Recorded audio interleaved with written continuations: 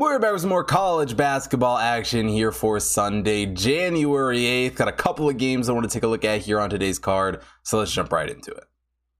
Now we start out in the American East as Vermont takes on New Hampshire. Vermont comes into this game as the 86th overall team in the hot tip power ranking. New Hampshire is the 282nd overall team. And obviously, the American East has been Vermont's conference to lose pretty much year after year for who knows how long. And it feels like it's going to go that way once again. But it was a team in Vermont that really struggled at the beginning of the season. 2-7 to start the year. Now, granted, they definitely played a tougher stink to schedule than the rest of their counterparts here in the conference, but have gone 6-1 since then, coming to this game following a win over Bryant. And overall, it's a team in Vermont that has been fairly strong on the offensive side of the ball. Do a decent job shooting wise, a 51.3 effective field goal percentage on the year, and they're hitting 34.7% from beyond the arc. And obviously New Hampshire is a step behind them as far as the overall season goes, but they've started off American East play well here. Started off with a win over Albany.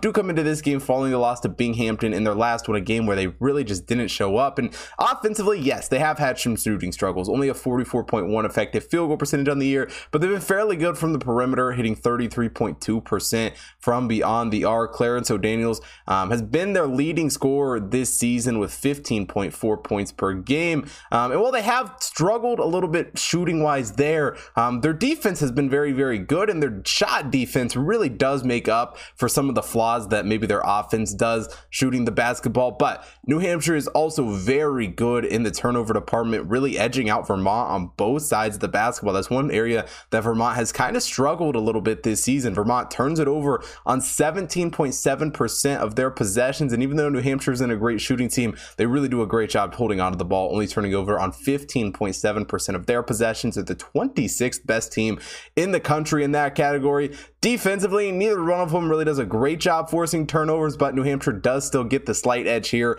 forcing turnovers on 16.2% of their opponent's possessions, while Vermont has struggled in that category, only forcing turnovers on 15.6% of their possessions. And like I said, Vermont obviously still owns the American East Conference. They're going to be favorites in almost every game once again this season, and they'll be in contention in the conference tournament to go to the dance once again this season. But it's a New Hampshire team that I definitely think has some high spots and can cause some trouble for this Vermont squad, especially on the defensive side of the ball. I think New Hampshire is going to make it very, very tough for Vermont to score points in this game. I think New Hampshire keeps it a low-scoring game and ultimately keeps it close at home here, taking them plus 7.5 here against Vermont.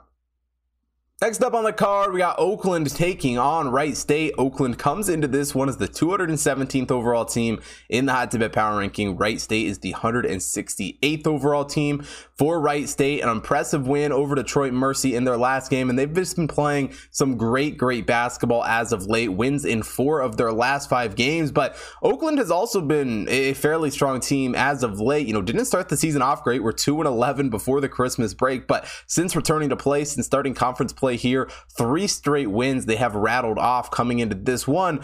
But for what Oakland has done in those games, overall this season, they have kind of struggled on the offensive side of the ball. They haven't been the best shooting team, only a 48.5 effective field goal percentage for them on the year, also only hitting 30.6% from beyond the arc this season. And it's a Wright State team that offensively certainly has the edge in this game. They've done a pretty good job shooting the basketball. A 51.9 effective field goal percentage from them on the season, also been fairly good from the perimeter, hitting 33.3% from beyond the arc. And a big reason why they've had success offensively and they've been a decent shooting team is Trey Calvin leads the way with 18.9 points per game, really is the star player for this Wright State squad this season. But it's not just the offense where Wright State has been the better team this season. They've also been better on the defensive side of the ball. Now, granted, in this matchup, neither one of these teams is great defensively, but Wright State does still have the better shot defense in this game, holding their opponents to a 52.5 effective field goal percentage on the year, while Oakland's giving up a 55 effective field goal percentage.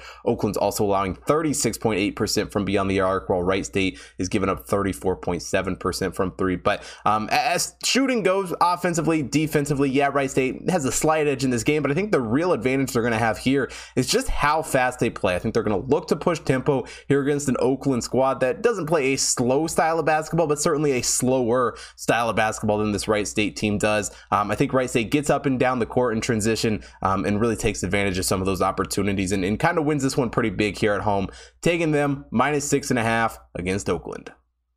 Now, quickly, before we get into the final game of the day, if you haven't already checked out the website, head over to hottipbets.com. We got college basketball, NBA, NHL, horse racing picks being posted up every single day. Got the college football national championship tomorrow. A bunch of NFL Week 18 stuff going on today. UFC coming back next week. All sorts of picks up on the website, so make sure you head over there to take a look at all of that. Also, follow the Hot Tip Bets main account at Hot Tip Bets on Facebook, Instagram, Twitter to stay up to date with all the content being posted over there, as well as my personal account at Hot Tip Bets Chris on Instagram, TikTok, Twitter, so you don't miss out on any other content that I'm putting out. Also, follow me on BetStamp at Hot Tip Bets Chris so you can get a notification every single time I place a bet and get the earliest access possible to all of my picks. And last but definitely not least, if you're watching here on YouTube, hit that like button, subscribe to the channel, hit the bell notifications so you don't miss out on any future uploads. And most importantly, drop a comment down below. Let me know who you guys are betting on here for Sunday. And let's get into this final game. Now we close out Sunday's card in the American. We got Houston taking on Cincinnati. Houston comes into this game as the #1 overall team in the Hot Tip Bet Power Rankings. Cincinnati is the 62nd overall team.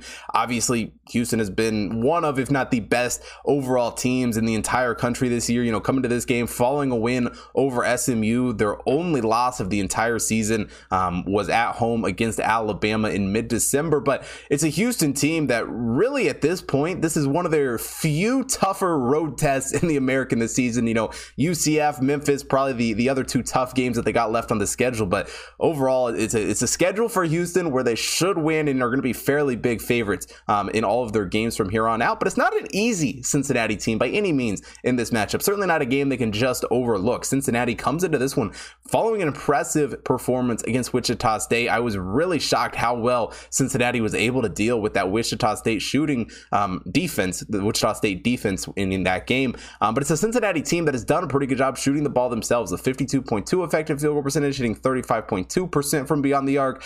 But they go up against Houston, who's, you know, top 10 shooting team in the country right now. 53.1 effective field goal percentage on the year, hitting 34.2% from beyond the arc. Marcus Sasser been outstanding for this Houston team once again this season. 15.8 points per game for the Cougars this year. But as good as Houston has been on the offensive side of things, it truly is that defense that makes them the best team in the country right now. I mean, their shot defense just straight up is the best in the country right now overall. Only allowing a 38.4 effective field goal percentage on the season. Cincinnati, not a bad shot defense, allowing a 47.4 effective field goal percentage. Cincinnati also only giving up 32.1% from beyond the arc. But Houston has held their opponents to 23.2% from beyond the arc. Kelvin Sampson really has probably the best roster, best talent, best team he's ever had here in Cincinnati. And in one of their few competitive, semi-competitive tests they have left here in the regular season, I think they take care of business on the road against Cincinnati. And overall, it's a Wes Miller team in Cincinnati I'm just not super high on, not super sold on. I think they struggle against the best team in the country. Taking Houston -9 against Cincinnati.